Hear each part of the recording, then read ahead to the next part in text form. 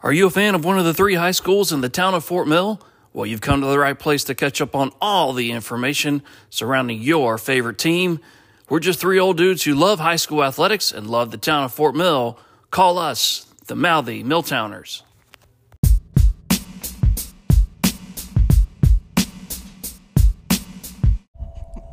And welcome in, everybody, to another edition of Mouthy Milltowners. Very special edition. I know I say that a lot, but this time it really is.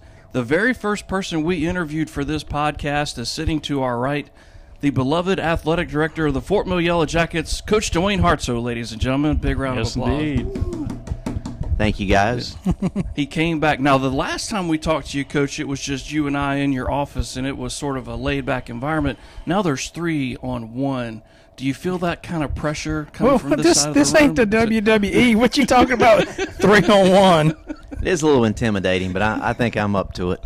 Well, I tell you what can be intimidating is a lot of the sports that are going on campus right now at Fort Mill High School. There's a lot of donkey stomping going on, especially in girls golf and the pool and things like that. Sports really, really good so far in the fall for Fort Mill. That's got to put a smile on your face. Yeah, we're having a very good fall. Very, very successful teams. Our overall athletic program is really pretty good here at Fort Mill High School, as it is in all 3 of our high schools in our town. But very excited about where we're at this fall. Looking forward to some teams competing in the state playoffs and hopefully having a chance to win some state championships. Now, the 19 sports on campus last year, correct me if I'm wrong, was it 17 of the 19 went to the postseason? It was a gaudy number. Pretty sure it was 18 out of 19. 18 out of 19. That's pretty strong. Now, there are 30 state championships in Fort Mill High School history. 31 if you include the Champions Cup of 06-07. You've been the athletic director since 2011. Is that correct? That's correct. So, by my count, 10 of the 30 or 31 have been won under your watch since 2011. If you look up the banners and you count them up, he's running out of fingers. So basically, a third of the banners that hang in the Hive were under your watch. Now, that's got to give you a lot of pride, of course, but what's the secret sauce behind finding the right coaches to put them in the right positions in order to hang those banners? Well, I think it goes back to coaching and also just the kids that we have here at our school and the parents that we have. I mean, parents really support athletics. The administration here supports athletics. We do a really good job. We do have good coaches, and I just like the way our kids really, we have a great culture here at Fort Mill High School. It's been that way since I got here 13 years ago. It's not really anything that I've done other than just make sure the officials are here in 2 teams so that we can compete every week. Well, that's not really true. I mean, you got to handle buses and phone calls and other athletic directors asking questions. Then you have us media boneheads asking for sit-down interviews like this one here. So a lot of moving parts. Now, one thing I've noticed over the years is I don't think there's anybody on campus that gets here before you, and usually no one's here when you leave. That's some really, really long days. But where I'm going with that is it takes a lot of commitment to be an athletic director of a 5A school. It does. I mean, there's a lot. There's a lot of sports. We have last year over 950 athletes.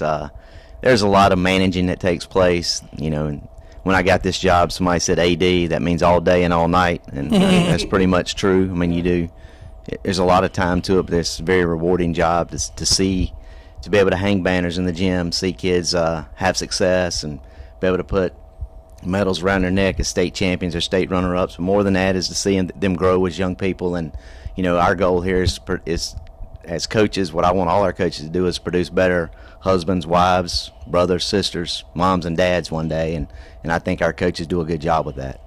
Now, we talked about the state championships, something that not a lot of people might know, and you touched on it there, state runner-up. There's been a ton of those over the last 7, 8, 9 years. It's not just state championships, but it's upper state championships. So Fort Mill really decorated in athletics for basically, I think the first athletic event was 1921, give or take, around there. So if you think about it, 101 year, 102 years of athletics, a lot of success here lately. Do you think a lot of people moving into the district and that sort of thing has sort of helped that, or has it just been a maturation process of building the culture at Fort Mill to get it to a championship level that might have started with Coach Jackson before you and before him as well? Yeah, I think it goes back quite a ways. I think Fort Mill's always been rich in athletic tradition. It just used to be at a smaller level when they used to be 2A, 3A. We have grown. That's why we have 3 high schools here in this town now. And the number of athletes that we have at the 3 high schools, I think it would be amazing to think back what it would be like if we still only had 1 high school and how good it would be here right now. But we do have 3 that are very competitive. We've won state championships at all 3 high schools since they've been open. But I just think we do have a lot of people that have moved in here, but I think it's a good mix of people moving in plus the people that have lived here their entire life, and it gives a good. We just have, we have good coaches, and I think our community supports athletics, and it breeds more athletes, and people want to come here and play. As Fort Mill's gotten bigger, how has your job changed from day one, way back when, to now? I guess the big difference is, of course, we've added more sports. We have more athletes now. With more athletes, there becomes more parents you have to deal with. With more athletes, there becomes more paperwork you have to deal with. But it's just really just a growing from year to year. And I think every year I've been here, we've our number of athletes has increased. Even when we opened up Catawba Ridge. Last year, I think we had, like I said, over 950 athletes participate in athletics here. That was the most that we'd have, but the least in the 13 years I think I've been here, is the least we ever had was like 875, and that was 13 years ago. Now, you've had to add assistant ADs unofficially and stuff like that. How's that helped you? Obviously, it's probably taken some workload off you, but how's that helped, and how do you feel like that's helped the athletic program in general? It has. The district is looking out for us. They realize the growth of our athletic programs and that we needed some help as ADs. They did provide us an assistant AD. I actually now have a part-time secretary. She's been with me for a while, Miss Woodson. And then the assistant ADs. What it does, it allows better coverage at events that we didn't have, where I was just one person trying to cover. In the spring, we may have events going on at 3 venues, baseball, softball, and in the stadium, and it was just impossible for one person to be at all 3 of those events. So that's the big thing that it's allowed us to do, and it's also allowed me to delegate some stuff. Heather Klippa is one of our assistant ADs, and she does a fantastic job with the social media aspect of it. As being an old guy like I am, I'm not real up on all that stuff. So she does all the social media type things, and then we have 2 we split our AD supplement between 3 people, and the other 2, Coach McNeely and Coach Leibel, really come into play more in the winter and the spring and helping me cover events. There's a rumor that there'll be a 4th high school. How do you think that's going to affect the athletic departments of all 3 of the high schools now?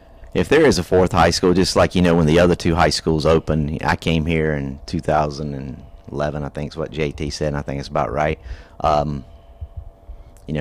think Nation Ford had been open for maybe 3 or 4 years when I came here, and Fort Mill was just getting over that hump. It's a setback.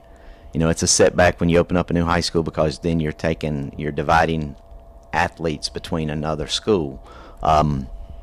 But what it does do, and which is a positive, it gives more kids the opportunity to participate in athletics. When you do have that happen, we have kids now that participate in athletics that I don't think if we had one single high school or even 2 high schools, they wouldn't be a part of it. They wouldn't, they just wouldn't be there. So I think it does provide that opportunity. And I know growth is sometimes good and it can be bad. I like where we are now, so I don't know how to stop the growth, but we're such a small geographic area to have so many people in it. It's really tough. I mean this literally. The town's running out of land. Yeah. I mean, you go down Doby's Bridge Road, eventually you're going to hit the Sugar Creek. Right. That's Lancaster County. Yep. So literally running out of land. And that might be what puts a stop to it. We'll see. Yeah. But you've talked about subtraction with another school opening up. But let's talk about addition. You added a 20th sport this year, boys volleyball. Pull back the curtain a little bit and let the folks know, what's it like to have to get one sport off the ground after the South Carolina High School League says, yeah, it's approved. You have to go through interest meetings and all that stuff. Kind of let the folks know what all goes behind the scenes to get that started. Well, first of all, like you said, we had to have an interest meeting to make sure we had kids that were interested and we were going to have enough to wanted to participate in the sport, which we had an abundance of it here. We had 46 kids come to the first interest meeting. Then you have to go to the district and ask, if they will provide a stipend for a coach, and you have to ask for their permission to add it, which, like I said, our district is really good at supporting athletics. They were all about it. Thought, let us, me and Rick and Dave over at Nation Ford, if we thought it was something that we could support and had the kids that wanted to do it, and they were all for it, or gave us the supplements to do it, and then, it's just coming back to your principal and letting them know. And it was just a matter of then hiring a coach, had to hire a coach, and then once you got that coach hired, then it comes getting the equipment, the uniforms, the schedule, practice schedule. I mean, when you add another sport, it does create some problems, more so here than at some other schools when we have limited space. But, we worked it out to make it happen because we want our kids to have that opportunity. We have some teams that are practicing at 7 o'clock at night. We have some teams that practice at 6 in the morning just to get kids here and give them gym space to let that happen.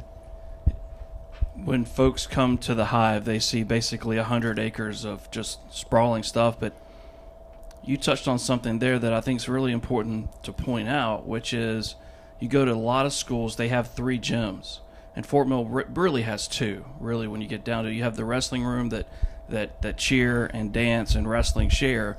Then you have the main gym and the Ox gym. And for example, this Thursday night, you've got the girls volleyball team playing and the boys volleyball team playing at the exact same time. So you've got to get officials in here. You've got to get people to work the scorers table, all that stuff, and have 2 events going side by side. But from a practice standpoint, especially with basketball practicing boys and girls, you got 2 volleyball teams going. You got cheer that's going on. That has to be a logistical nightmare. It is, and that that's I think that's another reason the district gave us an assistant AD position. It does there's a lot of moving parts that you have to get going to make it all happen and feel like you're being fair to everyone that's involved. We do have, you said we have 2 girls volleyball teams, a boys volleyball team, and I do think going forward we will add a JV boys volleyball going forward. We've had such an interest in it, and I think across the state you'll see some teams already have that, and I think we'll add that going forward next year. But again, that's another team that needs to practice, and as you said, John, we do have the high school league has opened up the month of September for winter sports, and therefore you really got 5 basketball teams that are also looking for space to practice, while you also have right now 3 volleyball teams, 2 cheer teams, 2 wrestling teams. It is tough. Sometimes I don't think people on the outside looking in understand just how big athletics and what a big, it's almost like a production, putting things together so that they can practice, have time for them to practice, and if we want to put a quality product on the floor, you got to provide them a time to practice so that they can get better. I think we've done a good job with that, and with our coaches helping each other out and working with each other to provide practice times.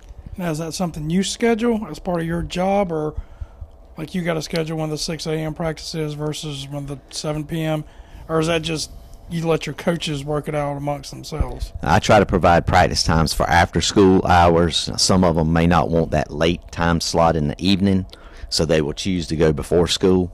So that they normally make that choice if they're going to go prior to school, but I provide the practice times that are happening after school. Is there any chance of, I know initially this being the older high school in the district, when the high school expanded and moved into the old Riverview Elementary, they kind of considered that gym up there the 3rd gym. And technically it's an elementary school gym, so size-wise it's not going to be equivalent to a high school gym. Is there any chance of a 3rd actual high school size gym coming into, or do you know, or is there any That's something we have been pushing for. Talked to several board members, and I think they're supportive of it. I think they see the need of it. We are the biggest high school in the district. we have the most student athletes in the district, but we have the least amount of athletic space when it comes to gym space, and the least amount of space for storage.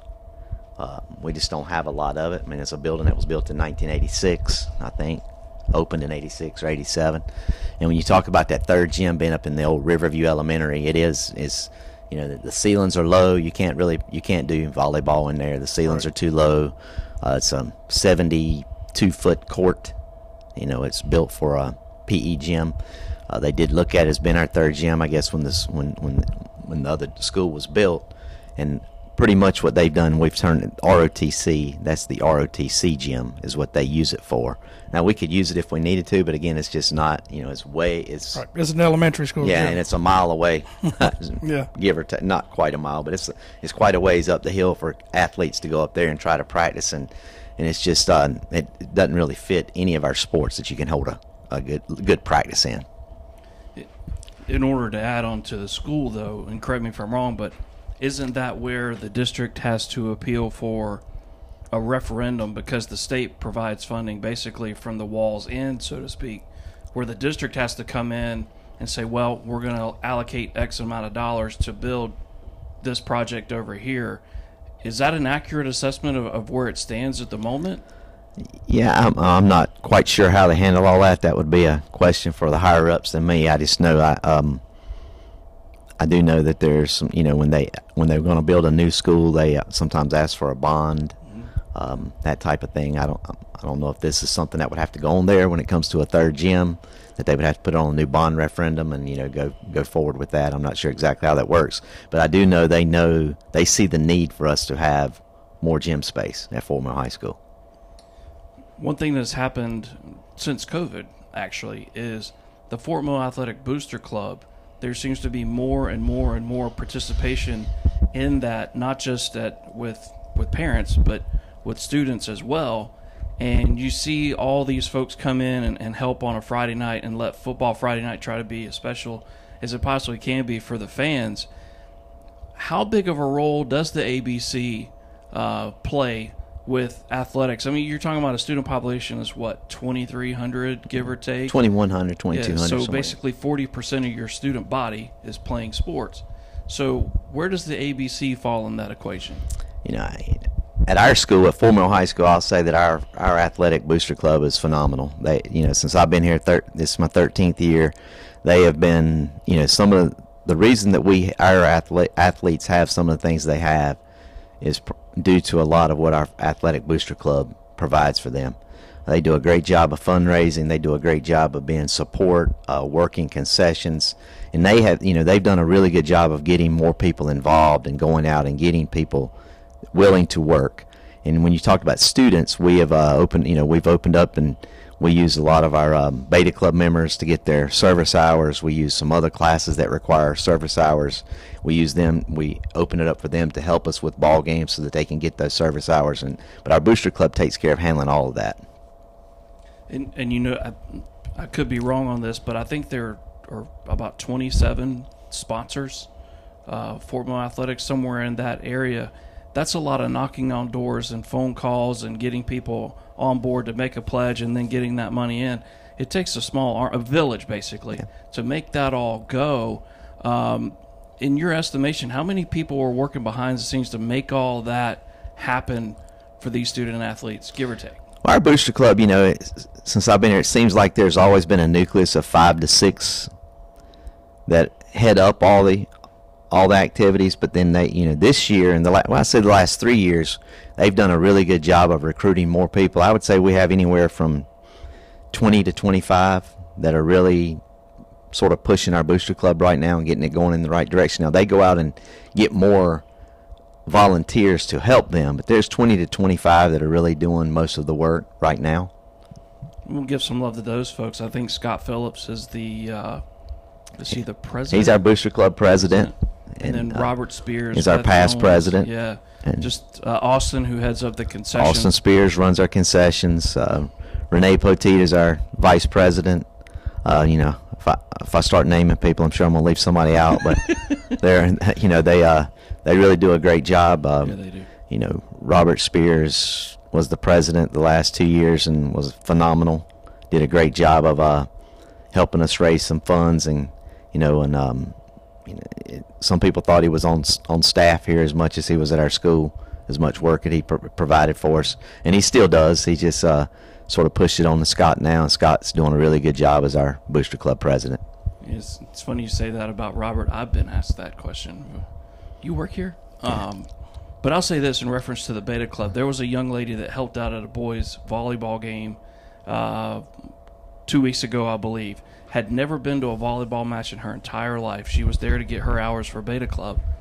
By the time that match was over, she said, unprovoked by the way, that she had so much fun, she couldn't wait to come back and do it again. She didn't realize the amount of excitement that goes on in a volleyball match. And I think that's the hidden gem, really, of you don't have to be a fan of these sports to have a good time. No, I agree with that. I mean, our student sections here at our school are amazing. Football games, basketball games, volleyball games. We have students that come out, and I can tell that by the number of student sports passes that we sell every year. That they're going to come, they're going to be there because they, I see with the number that we sell. And then you come to our games. I mean, win or lose, we have great student sections. They look forward to it. This upcoming week is Spirit Week. It will be crazy here at Fort Mill High School. They love that week, and I think that all helps with the culture that we have here at Fort Mill High School that was here way before I got here, and I'm sure to be here way after I'm gone. They just love it. So yeah, I think you have Powder Puff on Tuesday night. Big Man on Campus is Wednesday night. I don't even know what that competition means, I'll be honest with you. Yeah, I'm not sure either. And I think they've added a new one this year. Tomorrow we're having a kickball tomorrow. Okay. Yeah. That should be interesting. So basically what I'm hearing from you is come Friday afternoon about 4 o'clock, you and Mr. Beam and Mrs. Borland and Ms. Y'all are going to be just spent. Yes, and then we have a football game Friday night. So really after the football game on Friday night is when it'll be time to relax a little bit. And that leads me to my last question, which is Friday night's homecoming.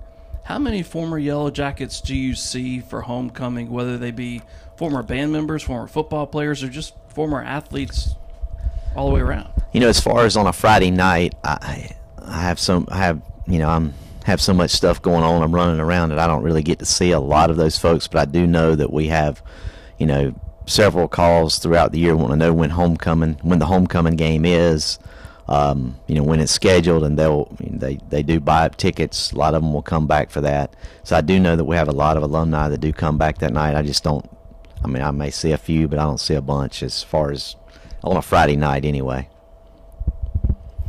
As sports has been added and things like that over the years, it seems like, and this goes for teachers and especially ADs and stuff, you guys used to have a summer where you can actually take off.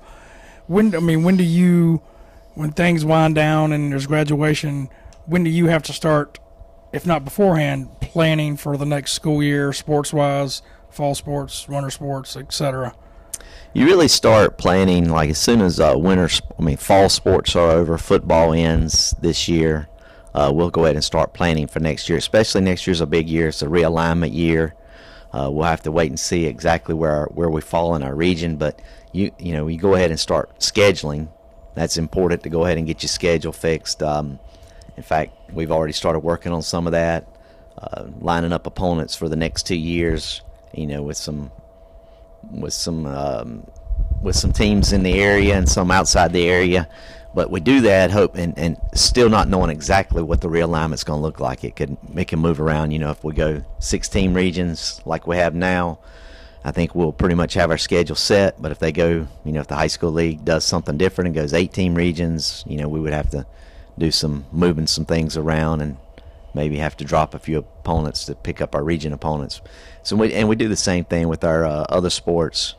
And like right now, this time of year as an AD, I'm getting schedules into Arbiter for spring sports. They've already been done for winter sports, and now we're starting to work on spring sports schedules.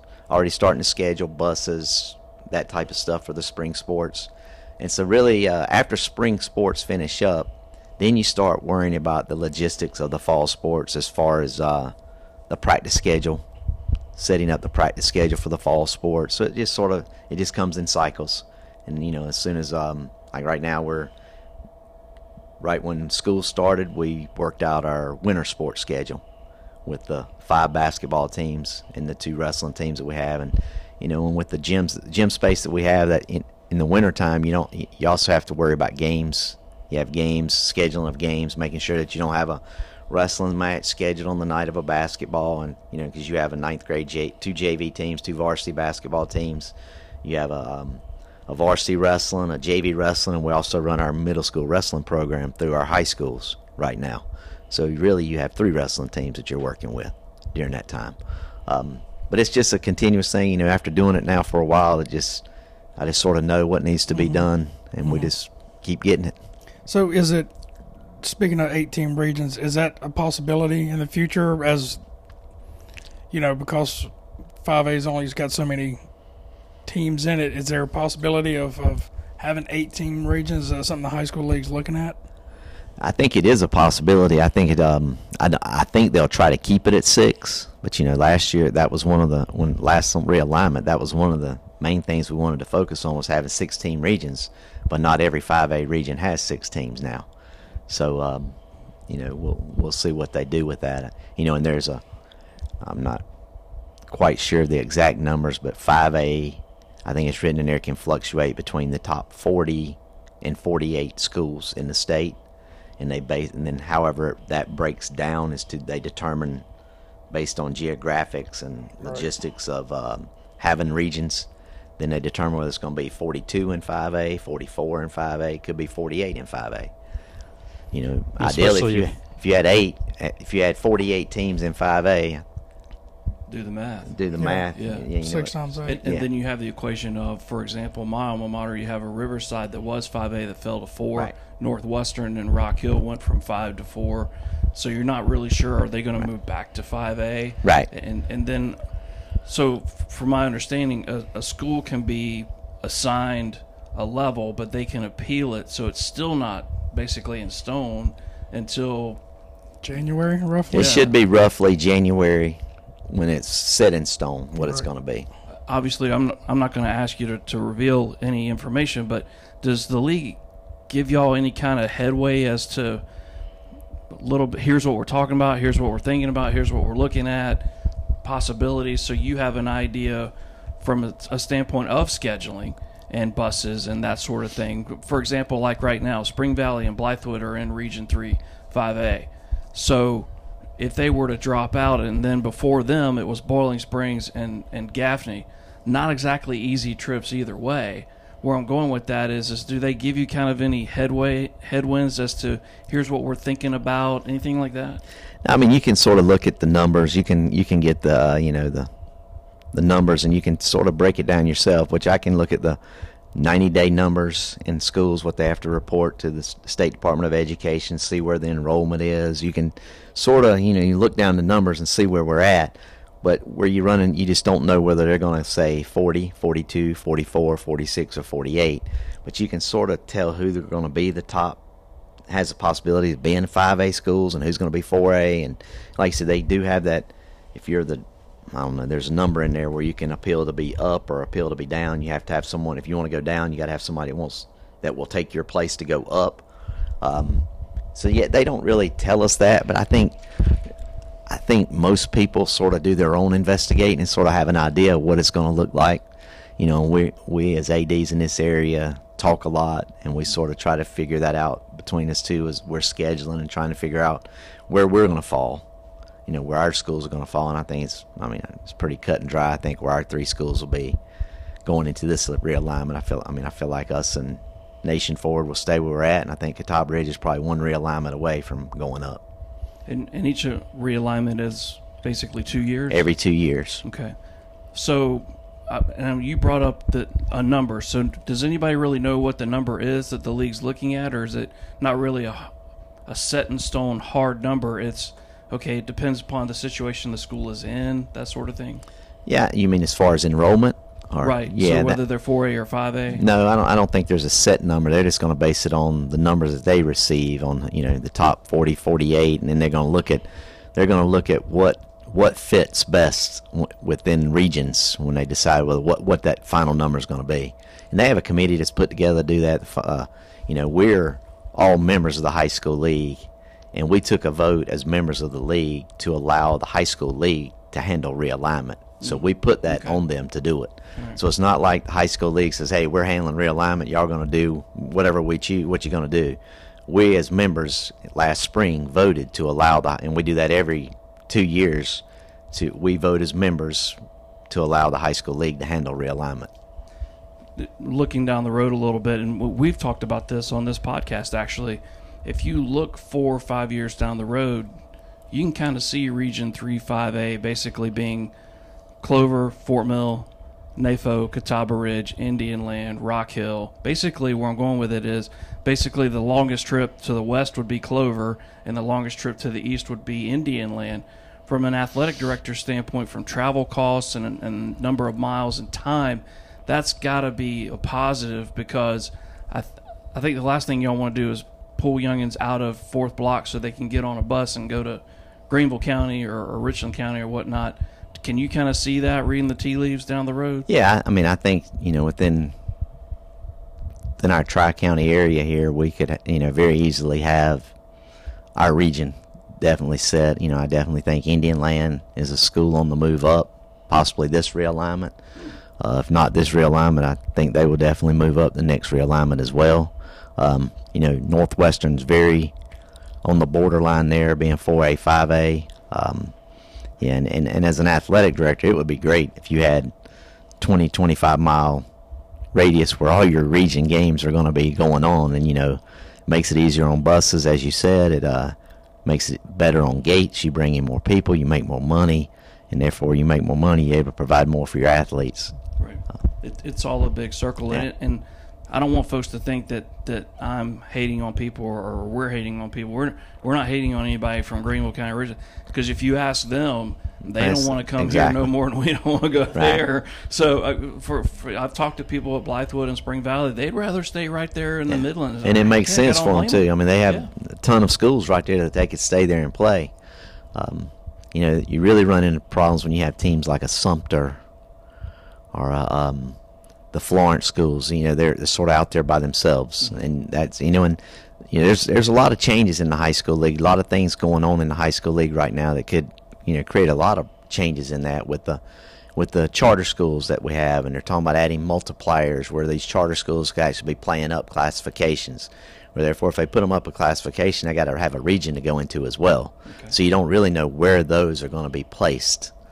There's a lot of talk about that, a lot of lawmakers involved in that, a lot of stuff going on with how charter schools are going to be handled. Politics is involved. Fantastic. Right. Yeah. So it's going nowhere fast, is what you're saying. Exactly. So by the way, just so folks understand, when you say charter schools, I assume you're talking about a Gray Collegiate, Legion Collegiate, right. Oceanside, yes. Those are public charter schools that receive public funding. Okay. So they have to be treated like a public high school. And just for the record, they currently play in 2A. Yes. Okay, so there's scuttlebutt basically that they could be moved to 3 to 4, maybe even 5. I've heard 5A in a lot of places. Yes, it could happen. If I was a 2A high school, I would definitely be upset. You think about a school that has 500 students, and they choose their 500 students, so therefore they probably have 500 athletes playing against a school that has a total enrollment of 500, where they may only have 75 to 100 athletes. It's really not fair. Well, and again, not picking on anybody, this is just an example that just happened this past spring. You had Oceanside Collegiate play Andrew Jackson for the 2A baseball championship, and there was some friction there. But what you're saying holds a lot of water, because if you talk to people from AJ, they're like, hey, we don't get to choose who comes here. The districts are drawn. If they're a volunteer, they're a volunteer, and we got what we got. Right.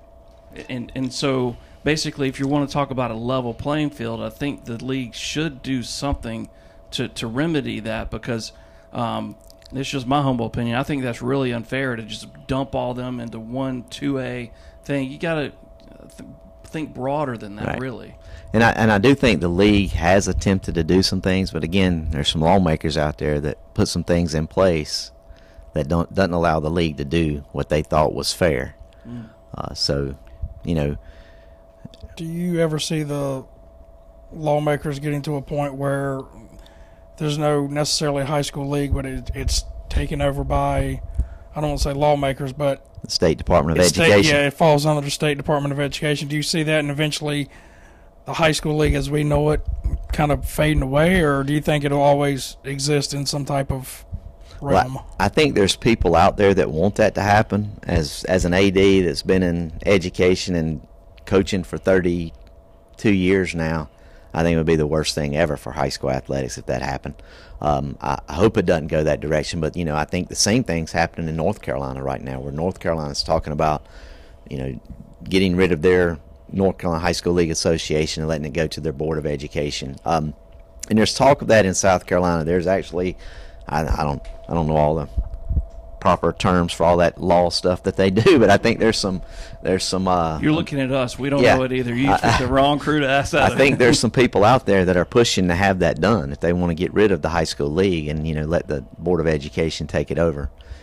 I just don't know how that would work. Of course, I've never seen it, but I think the high school league does a great job. I don't think people understand that the high school league is there to enforce the rules that we, the schools, ask them to enforce. They didn't make up the rules. The members of the high school league made the rules. Their job is just to enforce the rules, and I think they do that as good as they can. And you know, we get upset with the high school league. They don't do this, they don't do that. But I think they're doing exactly what we, as members of the league, have asked them to do. And then sometimes if you have, and you see this in college football specifically right now with, for example, targeting. You have a rule that's, here it is in writing, but sometimes the language can be interpreted by one coach to be this or another coach to be that. So what you're saying is there is a process in place for the member schools of the high school league to say, hey, we need to change the wording on this, make it more finite, basically more objective instead of subjective, and basically take that off the plate so people aren't interpreting 15 different ways. Yes. That happens every spring when we go down for the Principal AD Conference. There is a way that if, you know, it can be a group like the South Carolina Baseball Coaches Association can write how they want an amendment changed, the bylaws, how they want them changed. That goes before a committee. It's brought to the members of the high school league. We vote on it. So there is a way to make changes, and everything that's there now is there because it was voted to be that way by the members. So, yeah, there is way to make changes though. So if someone has a beef, it's not necessarily with the high school league. It's, hey, this rule was put in place because an incident took place in order to make this rule develop. So there's reason behind why certain rules are in place. Yes, there is. And, you know, in the way things have just changed in high school athletics, I think sometimes the rules that we have in place doesn't fit every situation now. And again, that comes into play with like a charter school or a school of choice when it comes to like, you know, where a kid can choose where they want to go to school, but yet we have rules in place as to where they must live in order to be eligible at your school. But yet when you have school of choice, you have schools that may be a 3A high school. There may be 3A high schools in that district, and they have a choice to go wherever they choose. So should it be the classification based on the enrollment of all three of the high schools? Because really they have that choice. Wow. So, I mean, you know, you're talking maybe 3 high schools that could be 2,500 students. So should they be listed as a 5A high school versus a 3A high school? Those are all things that have come up that I think the high school league and us as members of the high school league have to address how we're going to handle that, because things have changed when people allow open enrollment to go wherever you choose to go to high school. So is it possible that a youngster who lives in Rock Hill could say, hey, I want to go to Catawba Ridge, for example? Not in our district, but let's say like in Greenville County, they have some open enrollments. Like Greenville High School is a charter school. I mean, as for better terms, people can choose to go to school there. Right. Yeah. It's an academy. Yeah. So therefore, they're a 4A high school, but they're really drawing. They can have students come to them from 3 other high schools. Yeah.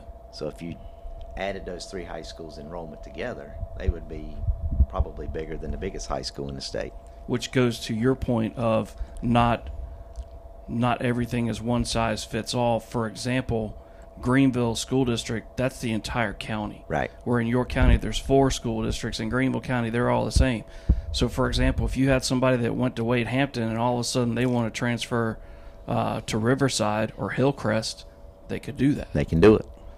And so now you have where I think, and again, this is just my opinion, but I think from an administrative standpoint, the principals, the athletic directors, those folks, it's got to be near impossible to try to figure out how many's coming in the door, right? How many teachers you need, size of classrooms, because I've heard Dr.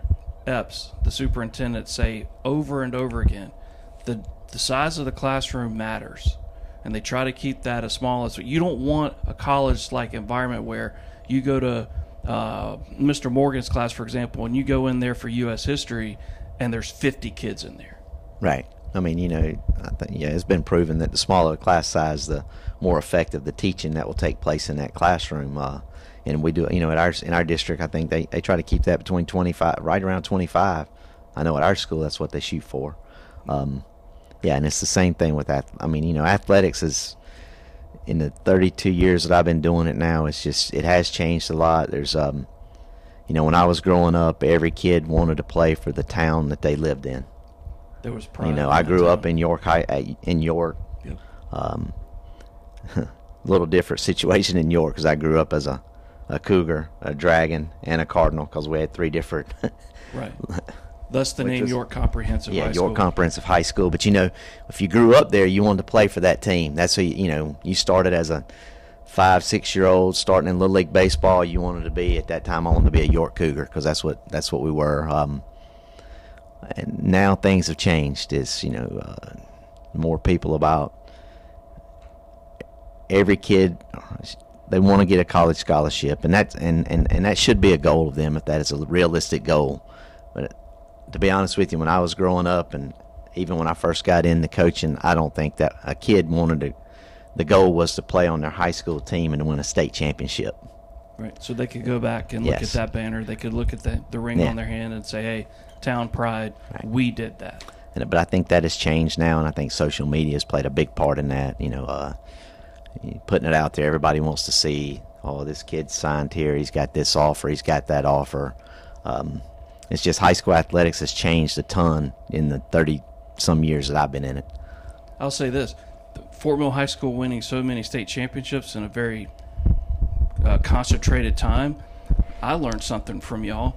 The South Carolina Department of Transportation only allows you to have the last 3 state championships on one thing. You can have 3, but if you win another one of them's got to come down. As far as signage. As far as signage. No. Yeah. It's actually, it can only be up there for 1 year. For 1 year. Yeah, you can. Okay. If you win 6 in 1 year, you can put 6 up there. Oh, you can. Okay. But you just can't. Yeah, they can only stay up there for 1 year. As you look behind you there, there's a couple of that have come down, and we're still trying to figure out. And they will come take them down and bring them to me 1 year after putting them up. They'll bring them to you. So you just got to keep winning. Yeah, you got to keep winning them. But well, Coach Whitaker has about 400 kids running cross country, which is the state championship sign we're looking at. That might get replaced in 2020. But going back to the open enrollment thing, in a way for athletics, it kind of creates super teams where you're limited to, the kids that are enrolled in the Fort Mill High School district, so to speak, that the attendance is on. For example, like a Greenville, like we were talking about, our Riverside, just thinking about cross country, which is coming up, states and everything, they have the open enrollment, so they can draw from, 3 areas to kind of create super teams. So that's kind of hard to compete with as well, especially when you're going against the teams like Riverside, teams like Greenville in the playoffs? Because normally you wouldn't see them until the playoff time. Right, it is tough, and you know, like you're saying, it. I think what will you'll have in those schools or in those districts, you have schools that are known for cross country. So if I'm a good runner cross country, I'm going to that school. And I think that's what's happening. A lot of they're all going. If they're good in basketball, they're going to go there to play basketball. If they're good in football, they're going there to play football. And I think it's all another form of specialization. Is what it comes down to. And on that, there's a lot of conversation going on. I mean, even Chipper Jones, Hall of Famer with the Atlanta Braves, got on social media and opined on this, which is youngsters playing multiple sports. There's been a lot of talk about, well, you should play just baseball or just football or just basketball. And basically what Chipper said is he's got, I think, 5 sons, something like that. He wants them to play another sport. In fact, one of them is a lacrosse player, and he admitted openly he didn't know a doggone thing about lacrosse, but as a parent, he was all in on learning what it was so he could support his child in that sport. It actually behooves a student-athlete to play multiple sports, doesn't it? Different coaching, different set of muscles, different rhythm. A lot of things are learned by that. Yeah, we try to encourage our kids to play multiple sports here, and I'm a believer in kids playing multiple sports. I just, like you said, I think overuse injuries in some sports where they're continuously playing the same sport, using the same muscles. I think you see sports where kids have injuries that come from overuse, and if they're playing a different sport, they're utilizing different muscles. They're learning different techniques that will make them a better athlete in the long run. And plus, they just have an opportunity to be coached by someone new. Here's something different. I just think it's great for kids.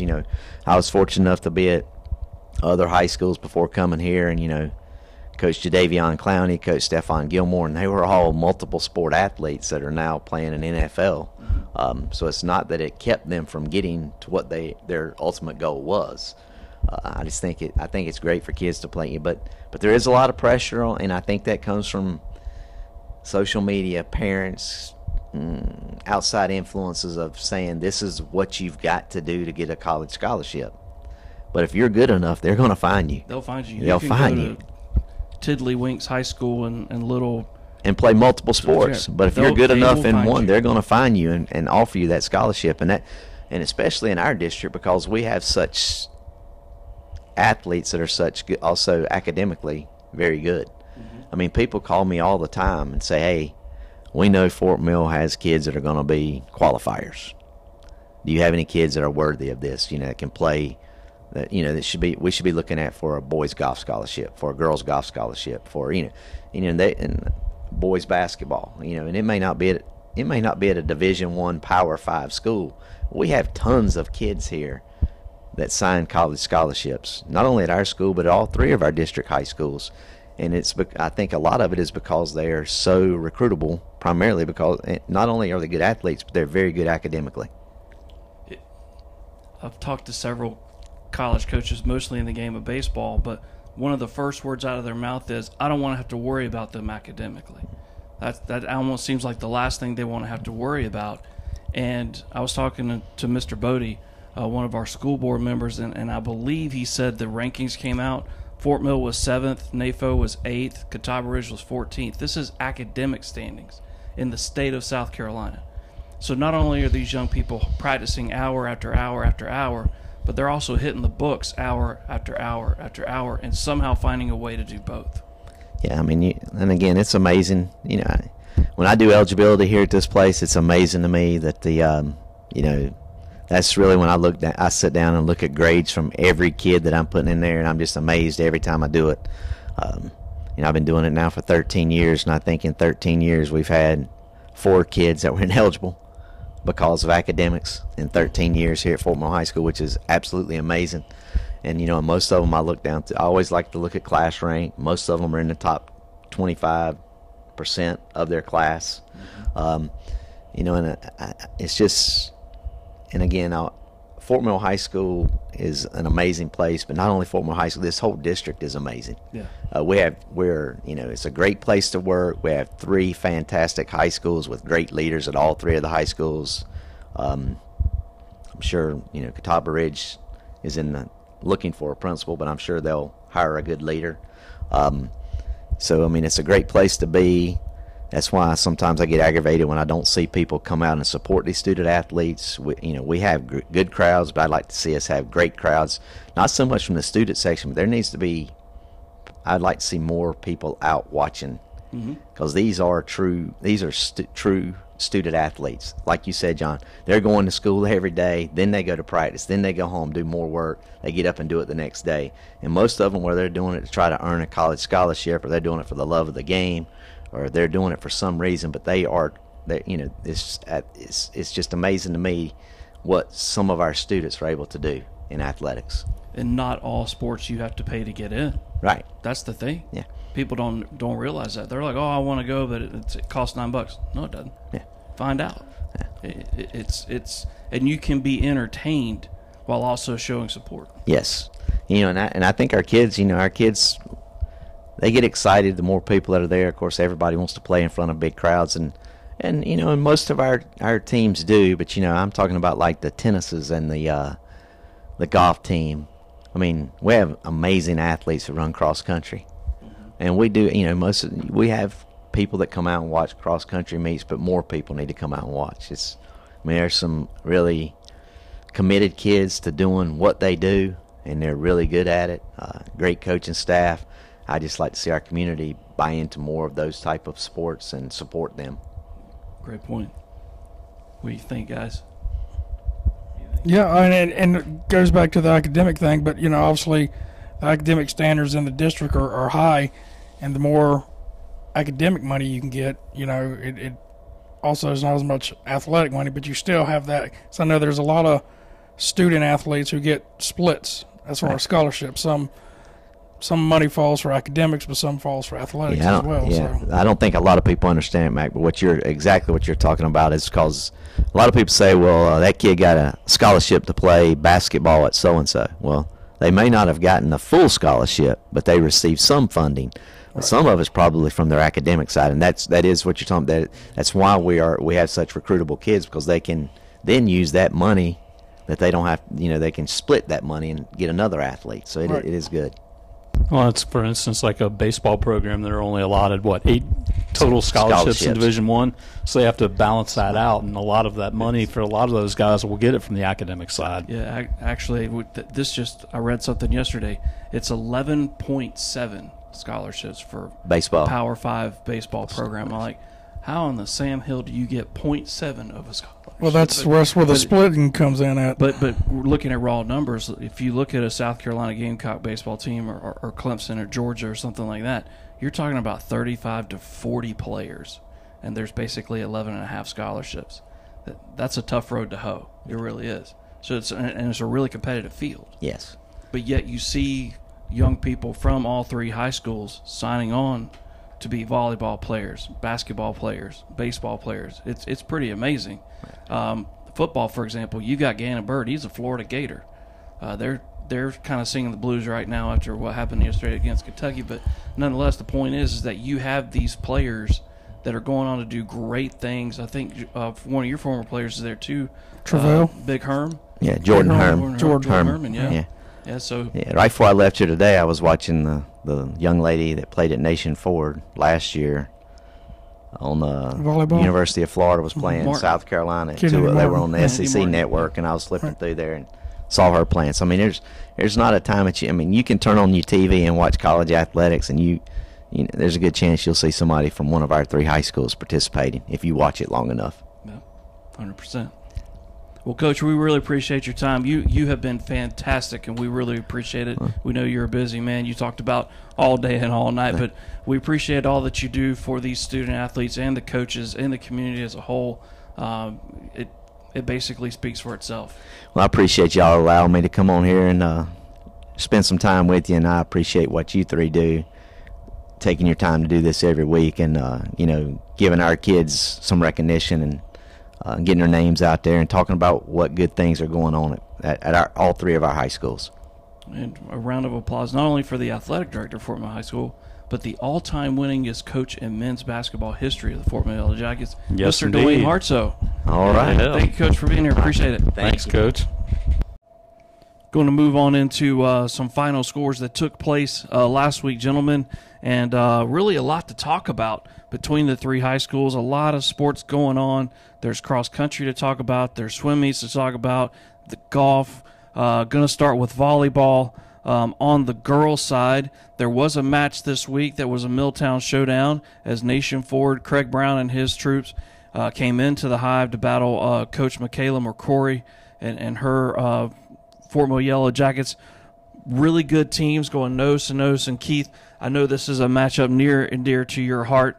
The JV sets, both of them were close, but NAFO won both of them 25-22. Sorry if I'm stealing your thunder a little bit. No, If you look at varsity, Fort Mill won the first set 25-19, but that was about as good as it gets. And Coach Craig Brown talked about what needed to happen in order to turn his Falcons around. right, and the intensity is what they needed most, and they had to make sure that they get the, what Frank Garcia used to say about football players is get the bees out of their helmets, and so they took that punch in the first set, and then they had to kind of regroup, and Coach Craig Brown had to make sure that they were kind of on the same wavelength, and boy, were they, taking the next three sets to take that match from Fort Mill. And with that, they're kind of in the driver's seat in Region 3. They need to defeat Rock Hill this coming week, which will be a daunting task for sure, but it's certainly doable. The game is at home. Both games for the girls volleyball are at home. Blythewood on Tuesday and Rock Hill on Thursday. And then just after having to beat the crosstown rival Yellow Jackets, they had to get back up for Clover coming to town, and Clover's been a thorn in their side throughout the last few years anyway. Another tight match. The Falcons end up coming away with that one 3-2. So as I mentioned before, they are kind of in the driver's seat to take the region right now. They're 18-7 overall, and I didn't realize how many matches these volleyball girls play, but also 5-1 in the region. So that bodes well going into a kind of control your own destiny type situation for the Falcons in girls volleyball. And just so everybody knows, in girls volleyball, Region 3 5A, the standings, and Keith, per usual, you're all over it. Rock Hill 5-1, Nation Forward 5-1, Fort Mill sitting at 3-3, Clover 2-3, Blythewood 2-4, and then the Spring Valley Vikings 0-5 in region play. I have heard a couple of rumors that the league might let 5 get in. That 5th team could be in at large. Right now, that would be the Blythewood Bengals. If that's the case, that is fantastic news if you are a Nation Forward fan or Fort Mill fan, because that means basically you're in. Yeah, and I talked to Craig Brown a little bit at the NAFO football game, and I was asking him, because some years it's 4, some years it's 5. It's just, I wish they would pick one and stick to it so we know. But, yeah, he said 5 from Region 3 5A. So, 5 out of 6 teams getting in, and they've done that for the past couple of years. I know in girls basketball last year, I think Fort Mill played Spring Valley one week and then turned around and had to play them again in the playoffs in the first round the next week. So it's kind of weird, but at least you're somewhat familiar with your opponent. So if that happens, but yeah, they should be 5 this year for sure. So basically the battle would be, if you're the Rock Hill Bearcats and the Nation Forward Falcons, you're looking at a home court advantage, so to speak. You're going to be in that upper echelon in the seedings. If you're Fort Mill, and it looks like you're going to go on the road, and if you're in that middle pack, usually that number 3 from Region 3 5A, you're going to get matched up with number Greenville. 2. Right, somebody from Greenville, a number 2 or a number 3 from Region 2 or Region 1 in the upstate of South Carolina. Just to let you know where the Fort Mill Yellow Jackets are at the moment, their week they did lose to Nation Forward at home. Went on the road the next night in another Milltown showdown. They defeated Catawba Ridge in what was an absolute knockdown, drag-out fight. 3-2 was the final. Then had to go on the road against a scrappy Blythewood team, but found a way to get past them 3-2. So that means that Fort Mill sits at 13-5 overall, 3-3 in Region 3 5A. This week, it doesn't get any easier for Coach McCrory and her team. Monday night at Northwestern, and then Tuesday night at Rock Hill, and then Thursday night at home against the Spring Valley Vikings. So it just seems to get tougher as it goes along, not the other way around. Pick your poison. And Blythewood's the only team to defeat Rock Hill so far this season in Region 3 5A. So they're not exactly the easiest team to play against. And NAFO's got a big match this week against Rock Hill. Right. So at home. Yeah, at home. So that should be huge for region, title implications. Yeah, 100%. And we talked about Coach Cindy Elder and how she was just basically, she's a legend. Right. What she did at Rock Hill High School, that's Hall of Fame type stuff. The Bearcats did kind of take a step back, but hey, big ups to Ashley Williams, the head coach of the Bearcats now. She's kind of reinstalled that and made it a new age kind of thing. Rock Hill Bearcats right there back on the map where they've been what seems like forever, most of our lives anyway. Boys volleyball for Fort Mill. Again, it's kind of like their season, really. The fellas on Monday night, they had to go to South Point. They defeated the Stallions 3-0. They played at home to Rock Hill and took care of business pretty easily in that one, to be honest. The first set, Fort Mill won at 25-8, won the second set 25-17, and then the third set 25-18. And then on Thursday, though, something another one right to the chops is 2 steps forward and 1 step back. They go to Indian Land and get shut out, 3-0. So Coach Martin, her team is now 8-9-2 overall. But in region play, the way it's listed on Max Preps, in region play, they're 5-0. Yeah, that's a big thing for them. Again, not all regions have, or all volleyball teams are in, local regions, because, Spring Valley doesn't have one, Blythewood doesn't have one in regards to boys volleyball. Right. But, that is big for Fort Mill, again, being a first-year program and everything.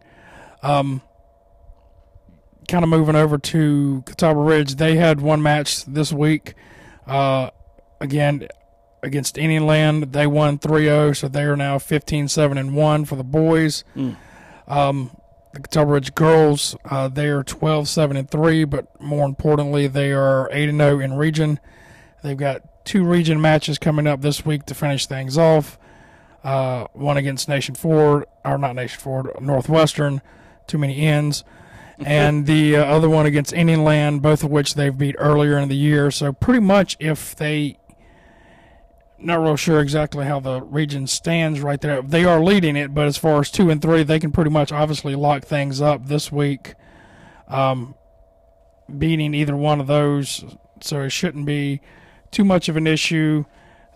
Even if they dropped both matches, they'll pretty much wrap it up, because York is second, Northwestern's third. They've both got 5-3 records, so they're kind of tied for second. So they should wrap things up this week region-wise. And they played at the Eastside tournament this week. They went 2-1-3 with 3 ties, so that's where the 3 came in. They hadn't had tied any matches up until this weekend, so but they did beat Eastside, and they tied Eastside also.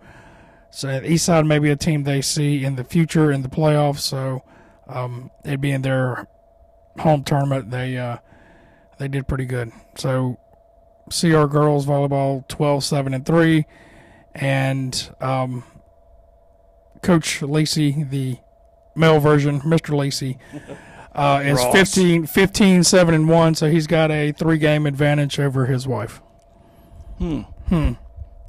So I don't know if that puts him in the doghouse or not. I'm going to tell you what. I hope he enjoys this moment in the sun, because she's coming for him. She's coming for him. And her players are coming for him, too, because that's enough motivation. Coach Alicia Lacey, that is one she's as friendly as the day is long, but she is competitive. And when that ball's in the air, look out. She's coming for you, and so is her team. So, again, tip of the cap to the Copperheads for that. Do want to touch on cheer for just a second. There was a cheer competition at Nation Ford. I'm going to take partial blame for the fact the sound system didn't work the way it's supposed to. I worked on that for about an hour with Coach Brown. We really hit it hard. Really thought when we left that it was all set up and everything was on the up and up. And then I found out after the fact that some phones weren't working and things like that. So we're going to try to get that all worked out, because what we want to have happen is no matter what the high school is in this town, we want other people to come in and somebody's putting on a show.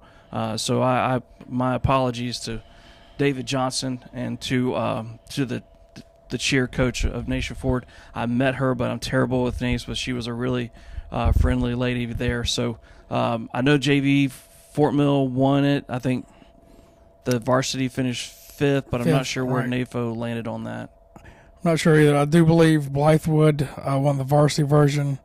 So, again, they're kind of getting geared up for the main thing, the states. So, they've got some pretty good competition. So, it should be interesting to see how things work out come November. And just I know we're jumping around a little bit, but just to finish the thought on volleyball, I meant to say this a minute ago. This is the last, this week and next week. That's it for the regular season for volleyball. Correct. And then it's go time. It's playoff time. It's survive and advance, or you lose and go home. So switch over to golf. Mother Nature finally cut us some slack. We had a week where there wasn't a torrential downpour or a tropical depression or some such stuff. And, again, some of these scores these young ladies are putting up I don't know how they're doing it, because these courses are hard. Yeah, they are pretty hard. I know this week Catawba Ridge and Fort Mill kind of squared off at Fort Mill Golf Club, which is the home of Catawba Ridge. Fort Mill girls beat Catawba Ridge girls 185 to 194. And then Nation Ford played. They went in a try match against Rock Hill and Blythewood. And then them and Fort Mill also played in the Harold Varner, the third foundation tournament, which is something that they've been playing at recently in the past couple of years. That was in Gaston County. Fort Mill finished, if I'm not mistaken, 8th. And then NAFO was 10th. So it's been a pretty good week for the golf teams. Along with, falling to Fort Mill, Catawba Ridge beat York. So, they're putting up some pretty good scores. And their regular season is about to their regular season is coming basically to an end. They've got the golf version of the Middletown Showdown on Monday, October 2nd at Fort Mill Golf Club. So they'll be doing that, and then there'll be anything that they need to make up. They'll be making that up this week. And then the region tournament is at Chester on not this Monday, but the next Monday, which I think is the 8th. 9th, maybe? 9th, maybe. Mm-hmm. If I can do math. Yeah, the 9th. So we're journalists. We don't do math. So that should be able to do that. Engineers. Then, and so, you got to finish well in your region competition, qualify for upper states, so on and so forth. So the next 4 Mondays, basically the month of October, is going to be pretty important for the golf teams here locally. Yeah, and best of luck to all three of them. Go get them. It sounds like going to be beating up on each other, which is a little unfortunate. But the flip side of that coin is that it makes you a little more razor sharp. So when you get to the postseason, you're already chiseled. You're ready to go because you've already been beaten, or you've beaten somebody else in what is a close match. I do want to tell you something funny really quickly. I went to a wedding last night, which was the most extravagant wedding I have ever been to in my entire life. Who got hitched? My wife's coworker. She's a director at Spectrum. Gorgeous lady, brilliant as the day is long. She's a director of a call center there. Her and her better or lesser half, if you want to call them that, because if you've been married for 5 minutes, we all know the guys are the lesser half. Let's just be honest about it. But where I'm going with it is I was standing in line. I didn't know a soul at this wedding, nobody but me. I just walk in a room, sit down, find somebody to talk to. There it is. somebody's like, what do you do? I'm like, well, I'm a broadcaster and journalist. And they're like, why? And I was like, because I'm not qualified to do anything else. I'm not smart enough. So if you want to know the reason why we're on a podcast, because we're really not qualified or smart enough to do anything else. They don't trust heavy machinery with us. No, I was wouldn't even either. telling No. my wife this morning. I said, who else would let three knuckleheads like us be on the air to do There a you go. podcast? There you go. They're just hoping we don't burn the place down on our way out the door, for crying out loud. But anyway, I'll put it to you this way. This wedding, the food, there was an open bar that was premium stuff. So Where was it at? it was at the Lexington Country Club. Ooh. So you had to And- drive all the way down there? Yes. Wow. But here's the thing, and this is the final piece of the story. It's the first time I've ever seen a bride sing and dance her way down the aisle. It's the first time I've ever seen the Imperial March being played as they exited the aisle. As in Star Wars? Star Wars. And then the quote-unquote first dance was a lightsaber showdown between husband and wife. And the victim in all of that ended up being one of the chandeliers inside the room because one of those lightsabers went whoosh and snapped it. Really? Oh, yeah. That's going to be a more expensive wedding than someone was planned. 4 hours went by like bang. I mean, this was, I was like, heck yeah. And again, I didn't know a soul. But that was a great time. So I've got a hangover just thinking about just it. thinking about it, yeah, you know, and they had this. Yeah, I thought about you. They had this Luke Skywalker. Of course. Yeah, of course. They had this Luke Skywalker drink, and it was green. So I don't know if it was like Midori or whatever else, but people could not get enough of it. They were just putting that stuff out left and right. It was crazy. No wonder the chandelier went crack. Right. This is the rumor. The rumor floating around the room was they had spent somewhere around $60,000 for this thing. Holy smokes. And let me tell you something. When I tell you they didn't share any expense, everybody who came to the wedding at the inside the ballroom, they had little gold. It was plastic, but gold, and your name was in cursive on your plate where you're supposed to sit. Wow. This was detailed, but my wife somehow got roped into this, and she showed me what the invitation looked like. And normally at a wedding, I'm like, oh, heck no. But this one, you're like, oh, yeah. Yeah. That's Now I'm all. hoping they get married again next Saturday. Right, Let's do this yeah. again. See, the weddings I go to involve shotguns and a lot of dip. So I don't, Yes. Well, see, that's what I'm used to. So then I go to one that's really fancy, you know, and I don't know how to act. It's weird. It's very strange. Anyway, back to athletics, a little side. But the only thing I did opine and I did complain. Why do people get married during football season? I don't understand this phenomenon. Don't do it. We did. See? I didn't. See? They invited 260 people and 130 showed up. You want to know why? Because the other 130 were at the football College game. football. Yeah. The Gamecocks were at Tennessee and Clemson was at Syracuse, so their butt was in a seat somewhere watching college football. Yep. So that's what it is. So Mac, what sport are we going to pick on next here? Well, tennis is doing well. Both NAFO and all three of them actually. NAFO, Fort Mill, and CR are doing well. CR, they're 7-3, 6-1 in the region. They did lose a tough match region-wise to Indian 4-3. They bounced back and beat Northwestern 6-0. So at least they're still in the hunt. Indian Land's got the region lead right now. So if they can steal the second matchup between those two schools, then they can at least be tied for the region title and have a co-region champion. Fort Mill and NAFO, they're battling it out. So, it's doing pretty well. Fort Mill had 3 wins, 3 matches this week. They're now 4-4 overall in the region and 7-5 overall. They beat Rock Hill 5-1. They beat York 6-0, and they beat Spring Valley 4-2. So.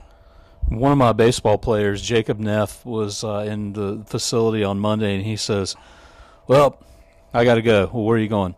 Got to go to my sister's tennis match. So his sister plays Bella for Neff, yep. NAFO. She's and the number 1 player. She is number 1. And Just in, she's really good. She is good. And they had 4 matches this week as well. Beat Catawba Ridge 6-0. And the funny thing was that I heard a Catawba Ridge player as she was leaving the tennis courts the other day, and the dad looked at her and said, "Well, that was a nice practice today, wasn't it?" Ouch. Losing, I said, "Ooh, boy!" And by the way, that's not some poor sappy Catawba Ridge team. No, not at they all. Were, I think, at one point 6-0 on the year. Yeah. So that, they're let good. That marinate for a second. They're Right. good. Yeah. Then they lost to Blythewood the next day on Tuesday, 4-2, which everybody's doing this year. Came back and beat Catholic 8-1, and then Rock Hill 6-0. So a successful week for girls tennis at Nation Ford. Yeah, and then swimming, Fort Mill, Catawba Ridge, and NAFO all participated in the Fort Mill Fallout.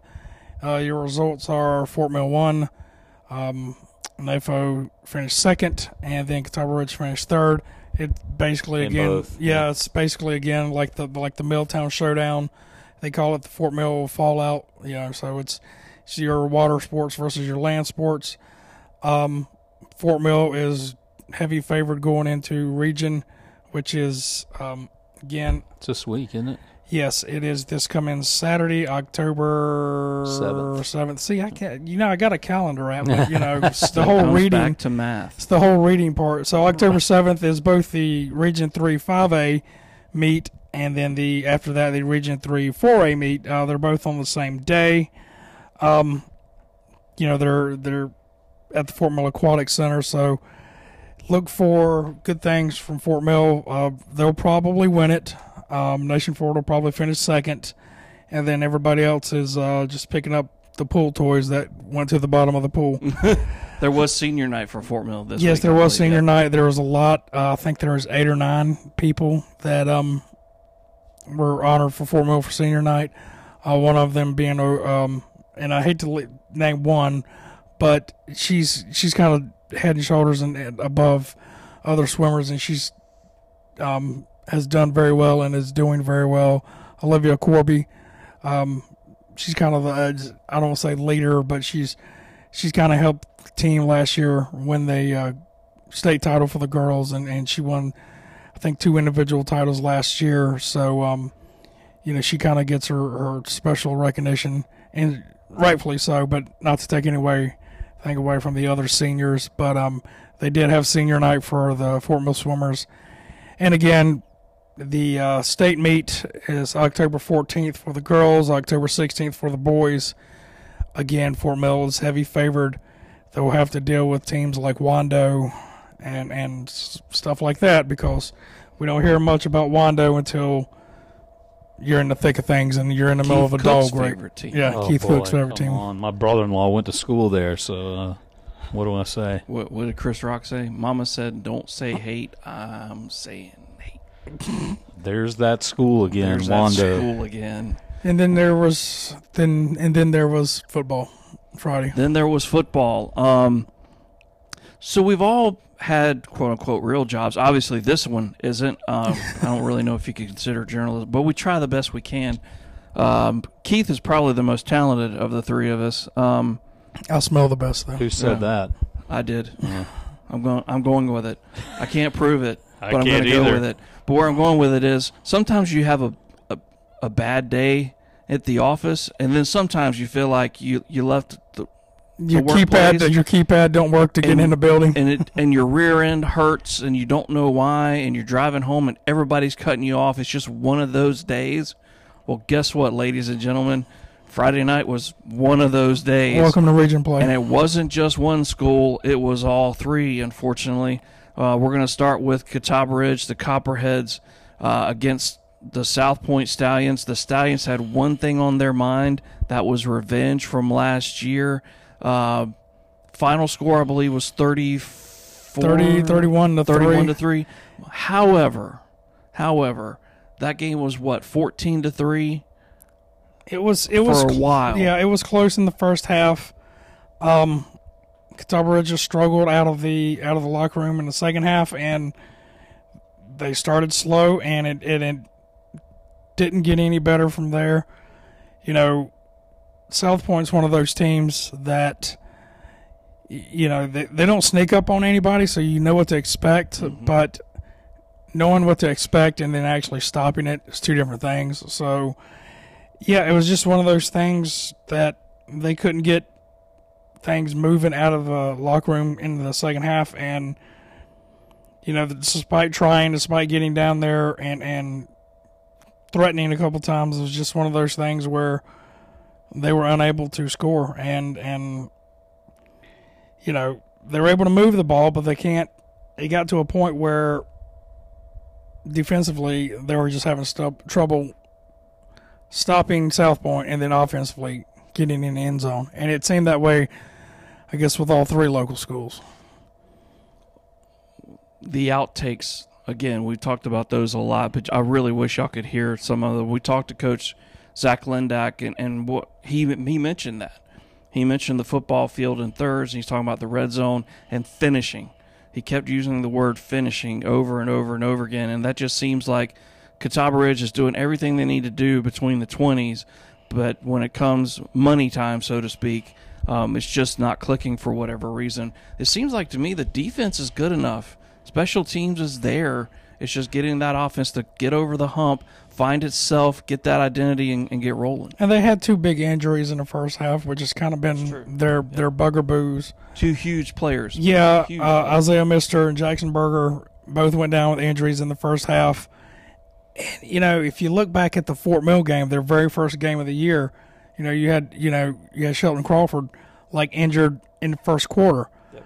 And it seems like every game another key player goes down with this or that or some type of injury, and it's getting to the point where it's, you look around, you look down the bench, and there's a reason you have your first string and second string, and it's, there's this whole coach saying, next man up, but, you're getting to the point where there ain't many more people left on the bench as far as, stepping in, because so many people are injured, and it's killing any type of momentum that Catawba Ridge is trying to get. Not to get too far into the weeds with football and how it all goes about, but that's a huge point because, for example, if you went into fall camp and you're a free safety, right, or you're that spur position or that basically that linebacker or secondary rover, player that can rove, and that's what you've been working on, that's what you've trained to do for basically the last 2 months. And then all of a sudden an injury happens, and now all of a sudden you have to move to corner. Mm-hmm. Well, that might seem like an easy switch. It ain't. Right. It's just not. There's different techniques. There's different things, different disciplines. It's different, and it's not an excuse. But it is something that I don't think a lot of people realize. You can't just plug and play. It doesn't work that way. Not with football. No. If you get to that second string and all of a sudden now you're on the third string, there's usually a dip in ability, and that's not knocking anybody. Yep. But at the same time, you're also probably asking somebody to play out of position, and it's getting to the point with Coach Lindak, he's got multiple like that. Well, we've seen things in the NFL where, you got your starting quarterback and then your backup quarterback, and then even the third guy goes down, and now you're forced to put a running back at quarterback or whatever to basically run the Wildcat or run some type of offense that guy's not throwing it. I mean, unless it's like a trick play or a specially designed play, that guy's not throwing it. So, I mean, they're down to two quarterbacks now where they kind of had three, one transferred. So it's just one of those things where I don't want to say snake bit, but it's gotten to the point where it's a struggle to keep people healthy, and it's nobody's fault. It's just is what it is. But we all know Zach Lindak personally, and one thing is for doggone sure, he's going to keep that smile on his face, and his coaching staff's going to continue to grind and scratch and claw with the youngins they have and try to get – to me, we talked about it before we went on the air tonight. They find a way to get past Lancaster and get another region win, they're in the postseason. Yeah. And that's really what you're fighting for right now. Yeah, and they got York this week. They'll eventually – if they can beat York, they got to – it goes back to the start. You got to get off to a good start, so you're either hanging with your opponent or you're ahead of your opponent, and you got to get off to a good start in the third quarter as well. Well, the secret sauce to beating Dr. Dean Boyd and the York Cougars is Guthrie and Davis. Stop those two if you can. I don't think you can stop them, but you hope to contain them, so to speak, an old ESPN reference there. But where I'm going with that is if you can kind of slow them down a little bit so they don't have all that time of possession. I think you're right, Mac. I think Catawba Ridge, if they punch them in the face early, put up an early score, even if it's a field goal, now all of a sudden New York's like, okay, this is for real now. Yeah, and I mean, I don't know the extent of the injuries to Mister or Berger, but it's just one of those things where, you know, the healthier you are, the more likely, you know, your things are going to go your way. So, and they're very talented youngsters. We want to see them play. Yeah, the fans want and to I know see them they play. want to play, so. And they worked their rear ends off so they can play on Friday night and wear that helmet and jersey. We want to see them play, so all the best and hope they get better soon. And Coach Lindak hopefully can see maybe something of the Nation Ford York game where they did contain Davis for most of the game, and maybe see a way to exploit that and use it to their advantage on next Friday night. That's a great point, Keith. Absolutely, and that's a great transition to the Nation Ford Falcons. I believe it was their first region game of the year as they welcomed the Clover Blue Eagles and with a new coach, right? For Clover, didn't get off to exactly the best start in the world, but boy howdy has Clover found its mojo. I really had high hopes for Nation Ford in this game. I felt like if the offense could just keep the ball, keep that explosive Clover offense on the sidelines, the Falcons could find a way to steal one there, but it just didn't happen, and early on, it was a sign of things to come. It was, and I talked with a lot of the players over the course of the week, and they were very fired up about it. It's homecoming at Nation Ford. They really felt like they had a good opportunity to take Clover out of its game, but unfortunately, like how things went with Catawba Ridge, they could get it between the 20s, but then once they got it into that red zone, that's when things started failing. Caden Barnett threw an interception in the end zone trying to find Josh Mayo and find a little bit of magic, and they just could not get anything going offensively. Defensively, I think they probably played well enough to be able to win if their offense was a little more capable that night. I mean, Barnett went 15 for 25, so 60%. It's not bad, 155 yards. He did have a couple of interceptions, and Josh Mayo on a Wildcat play, he also threw an interception, so a lot of turnovers for the Falcons. White rushed for 63 yards on 18 carries, and he's been very consistent with them all year long. But unfortunately, the Falcons, they just couldn't get anything offensively, and they're going to have to turn right back around and face the Blythewood Bengals on Thursday night, actually. Special Thursday night football game down at Blythewood this week. So Falcons now 2-4 on the season, 0-1 in the region. Saturday Night Live reference? Yes. Isn't that special? Yes, it is special.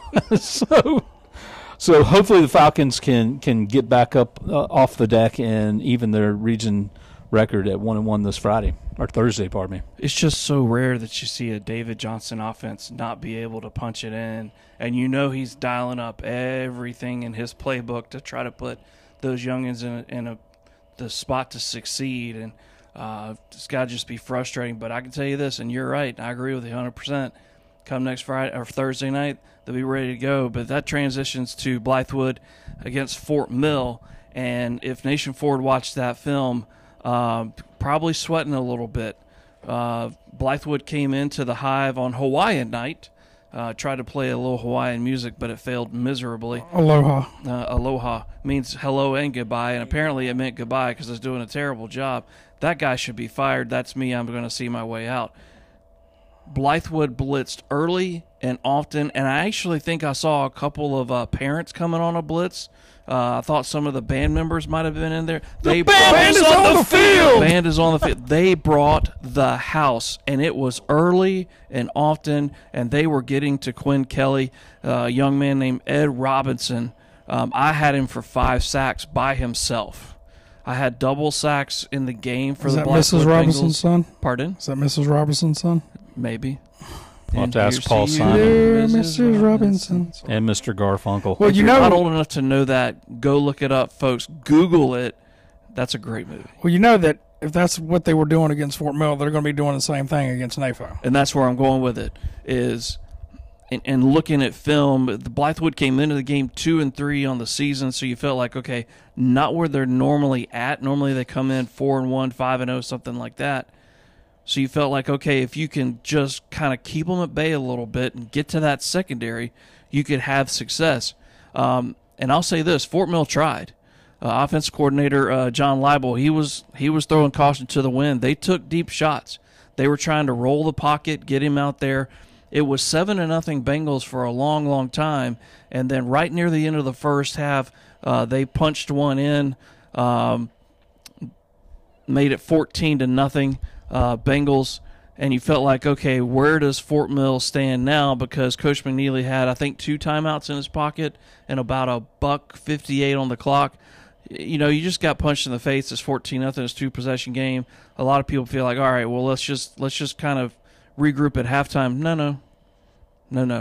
Coach Leibel's like, we're going to keep taking shots. And doggone it, Braylon Thomas, 59-yard touchdown with under a minute to play. Put Fort Mill right back in it, 14-7 going into the second half. You felt like, okay, maybe that'll loosen that Blythewood defense up a little bit. No, it wasn't happening. Collins, I think his name is Landon Collins, quarterback for the Bengals. He is a tall drink of water. You get up on top of him, you realize that's a big youngster. He could be a pitcher for the baseball team, actually. He plays. The name sounds familiar. He is a baseball player for the Bengals. I think he's their first baseman, if I'm not mistaken. I think he's replacing Penfield at first base. But he really reminds me a lot of Barnett. He really does. Just that tall youngster, those shoulders, that strength, and you get up on top of them, realize how strong they are. He was a one-man wrecking crew. He kept the Bengals offense on the field. The third quarter was really the thing that told the tale. There was a long drive for the Bengals. I think it took up about half of the third quarter. They punched it in. The final score, I believe, was 30-7. So Fort Mill now 0-1 in region play, 1-5 overall. Does not get any easier. This week, here come the Rock Hill Bearcats for homecoming 2023. So if you're a Fort Mill graduate and you'd like to come see homecoming, that will be this Friday night inside Bob Jones Stadium. Now, that's a Rock Hill Bearcats team that just blanked Spring Valley 28-0. However, not going to take anything away from Bubba Pittman's team. I'm a huge fan of Bubba Pittman. I think he does a great job. He's a great dude. But Spring Valley's they're down this year. Let's just call a spade a spade. They're down. They're down everywhere, it seems. Yeah, so 28-0 was the final. So the Bearcats, they're looking at this Friday night a little differently than Fort Mill is. Fort Mill's thinking, hey, let's get that first region win and then go from there. If Rock Hill can come into Fort Mill and beat the Yellow Jackets, they're in the playoffs. And then it's a battle of, okay, can we take a shot at Clover or do we finish second? But it could end up being a home game for the Rock Hill Bearcats if it plays out the way it might. But again, the Nation Ford Falcons have something to say about that. Obviously, Clover looks to be, let's be honest, they look like the class of Region 3 5A. Blythewood is probably second. Yeah, I was fixing to say, I think your region championship, for lack of a better term, is going to be Clover and Blythewood. 100%. Yeah. And then whoever wins that wins the region, and then you're playing for 2, 3, 4, maybe 5. I don't know. So I was going to ask you about that. Have you heard any rumors about whether the league's going to let that 5th team come in? I have not. I'm sure there's always an at-large, which, as tough as Region 3 5A is, whoever finishes 5th, could possibly should get it, or if they apply, it's one of those things you have to apply for. But I don't know if there's a 5th team out of that region, or if it's one of these things that you have to apply for the at-large. I haven't heard. I haven't seen anything. Obviously, it's early, so there's not a lot of brackets out there. But in years past, it's feasible that there could be a 5th team.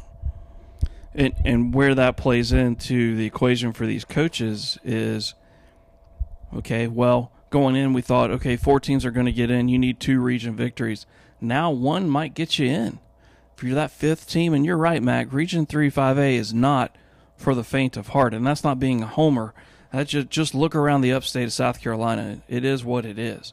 And so Region 3 5A going to beat up on each other. But if you look down the road and you read the tea leaves, you see that a Nation Ford gets to play a Rock Hill. So you don't know how that's going to shake itself out. Who knows? NAFO could come in there and take the scalp of the Blythewood Bengals. It's on a Thursday night. That's a little bit of an odd. It's a shorter week. Falcons could steal that one and turn the whole thing upside down. Where I'm going with it is now if you're a coach inside Region 3 5A, Now you're like, okay, now we don't necessarily need 2. If we can find a way to get to 1, we might have a shot at it. So if I'm them, that's what I'm looking at. Okay, so don't say we don't provide a service, because we have breaking news.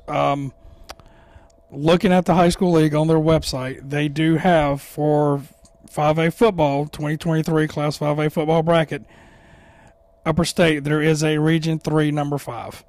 So, if that is what I'm looking at, if I'm reading it correctly, there's a Region 3 1, Region 3 2, Region 3 4, and then there's a Region 3 number 5. So that looks like it might be the case. yes. 1 win and you're in. 1 win, exactly. Well said. Well said. So if you look at Clover, Blythewood, They're in. Nation Ford, It could come down. Rock Hill. It could come down to, hopefully Fort Mill Fort Mill Nation Ford. NAFO. And Yeah. really with the way things are going right now, you look at that, so Rock Hill, so Fort Mill then turns around and plays Spring Valley. That could be the winner of that game has a big shoe-in on the other one. And the loser is looking from the outside in. Yeah, and I can tell on the you, outside because they are struggling offensively. And Not taking a looking- shot at them, just saying. Right, You right. look at the score so far; they're struggling to score. looking at the bracket now, the Region 3 number 3, whoever team that is, has a home game. Really, Region 3 number 4 is on the road. Region 3 number 5 obviously is on the road. But Region 3 1, Region 3 number 2, and Region 3 number 3, based on this bracket currently, has a home game. So your That's a lot top of 3 motivation. finisher it is. is It is. so you're looking at Blythewood, Clover, Blythewood, Rock Hill. Rock Hill possibly, Nation Ford possibly, Fort Mill possibly. So the Bearcats already have 1 region victory. Right. Right. They get a second one, like you said. They're obviously they're in. Yeah, they obviously would be in. But, it'll be interesting to see. And you keep looking down. I cannot help but look down the road to that last week in October, the Milltown Showdown. We've talked about it. We've opined about it. What will be the implications of that game? It's looking more and more like there's going to be a lot more on the line than bragging rights. It could be a playoff spot, but it also could be a home playoff game, Right. Correct. Yep. And that's where I'm going which with would it. be, Yeah, both Something teams that might be doesn't- in, but it might be that. yeah. that I mean, it doesn't home happen game. a lot for either team as far as NAFO or Fort Mill for Right, having so- a home playoff game. So the Nation Ford Falcons, they've been in the playoffs, is it 10 out of the last 11? Mm-hmm. Something gaudy like that. And what Michael Allen does is phenomenal. I wish more people would recognize that for what he does and his staff does. Also, look at his coaching tree, by the way. Look at how many guys used to coach under him, and look at where they're at now. That tells you all you need to know about Michael Allen, how good he is. And when your coaching tree looks like that, enough said.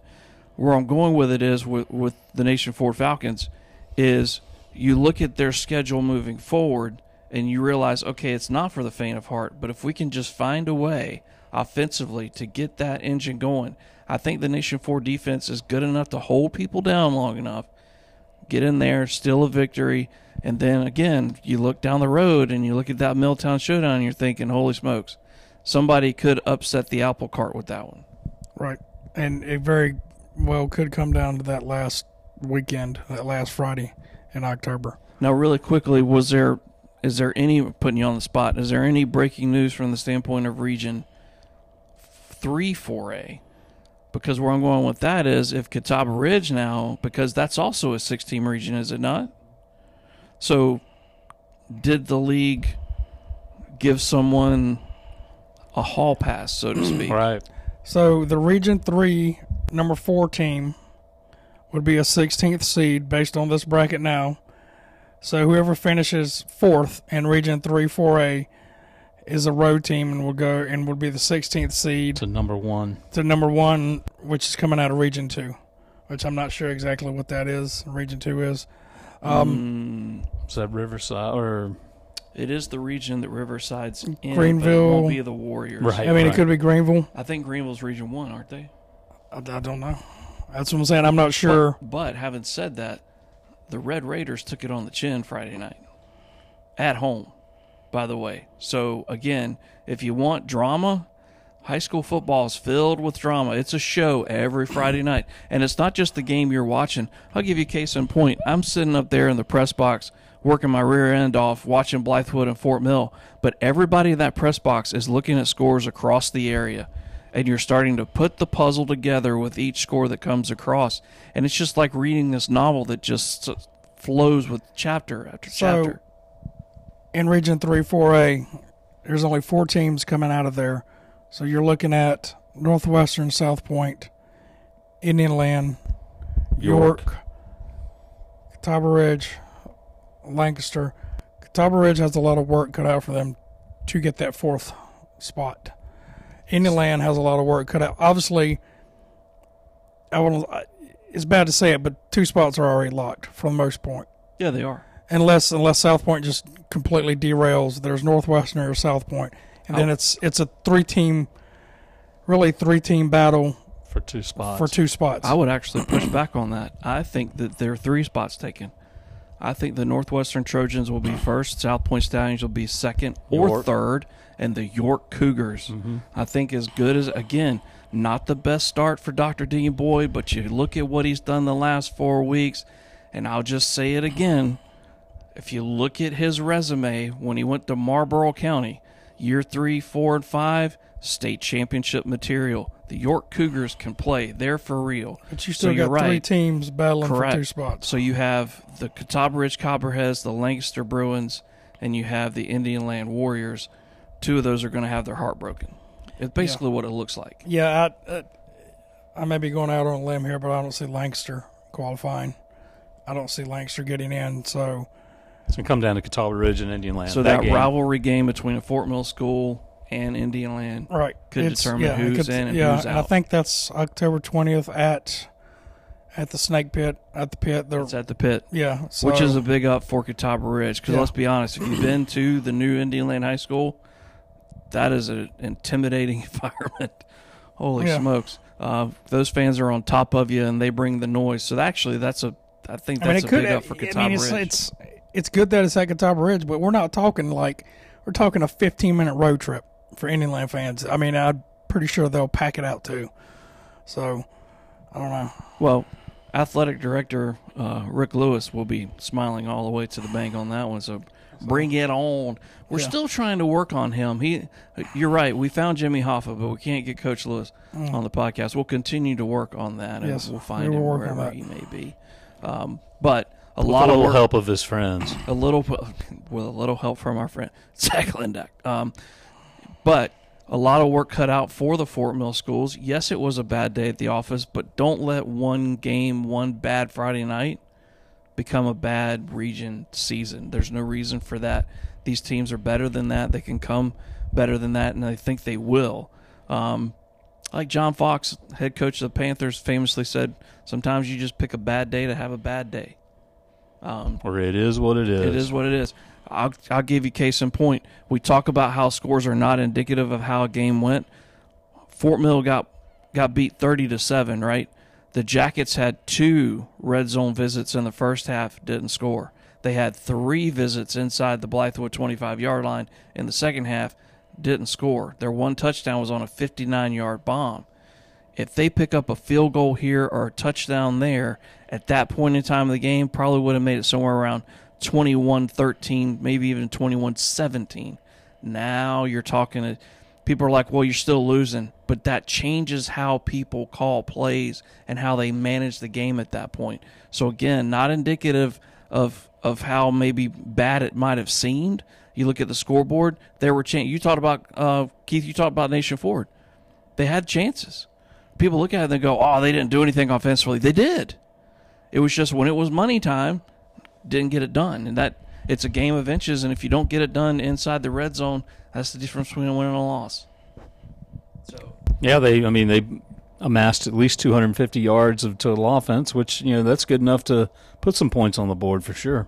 Well, if you would have told offense coordinator John Lywell at Fort Mill or offense coordinator David Johnson, Nation Forward, if you would have said, hey, you're going to have 250 yards of offense, you're going to be fairly balanced, and you're going to have that many trips to the red zone, yes, please. They take it every day of the week, twice on Sundays, because you feel confident that 75% of the time you're going to deliver points in some way, shape, or form. So True. But again, I don't want people thinking that it's all downhill. It's not. These three teams in the town of Fort Mill have a chance to go to the postseason. Nation Ford would continue their streak. Catawba Ridge would continue their streak, and Fort Mill could go to the playoffs. I think I might be wrong. Just off the top of my head, the first time since 2017. Correct. Okay. But again, off the top of my head, and I'm usually wrong. Just ask my wife. But that would be great if all three teams could find a way to just get into the postseason, and then all bets are off. Now you're playing with house money, and let it all rip. But like Coach Hartsoe said, get out there and support these young men and women. They're putting on a show. They're really having the fans are having a great time. And again, you don't have to be a fan of these sports. You can have a great time without knowing a doggone thing about what's going on. It's just back and forth action. And again, coming down to the nitty gritty, you've got all three teams in the town basically playing each other. So get out there and support these wonderful young men and women who really do work hard to really put on their best foot forward. So we hope the best for all of them. Guys, anything you want to add here? Nothing I can think of. No. I will end with this. Now, going on a little personal note here. Keith, there was, I've told you before, my daughter Claire, who's at the College of Charleston, she graduates May the 11th, 2024 at 4 p.m.-ish. No, I'm not worried about that date at all. What makes you think that? She's talking about 3 different schools for graduate school. And when she was born, there were 2 schools I told her she could not go to.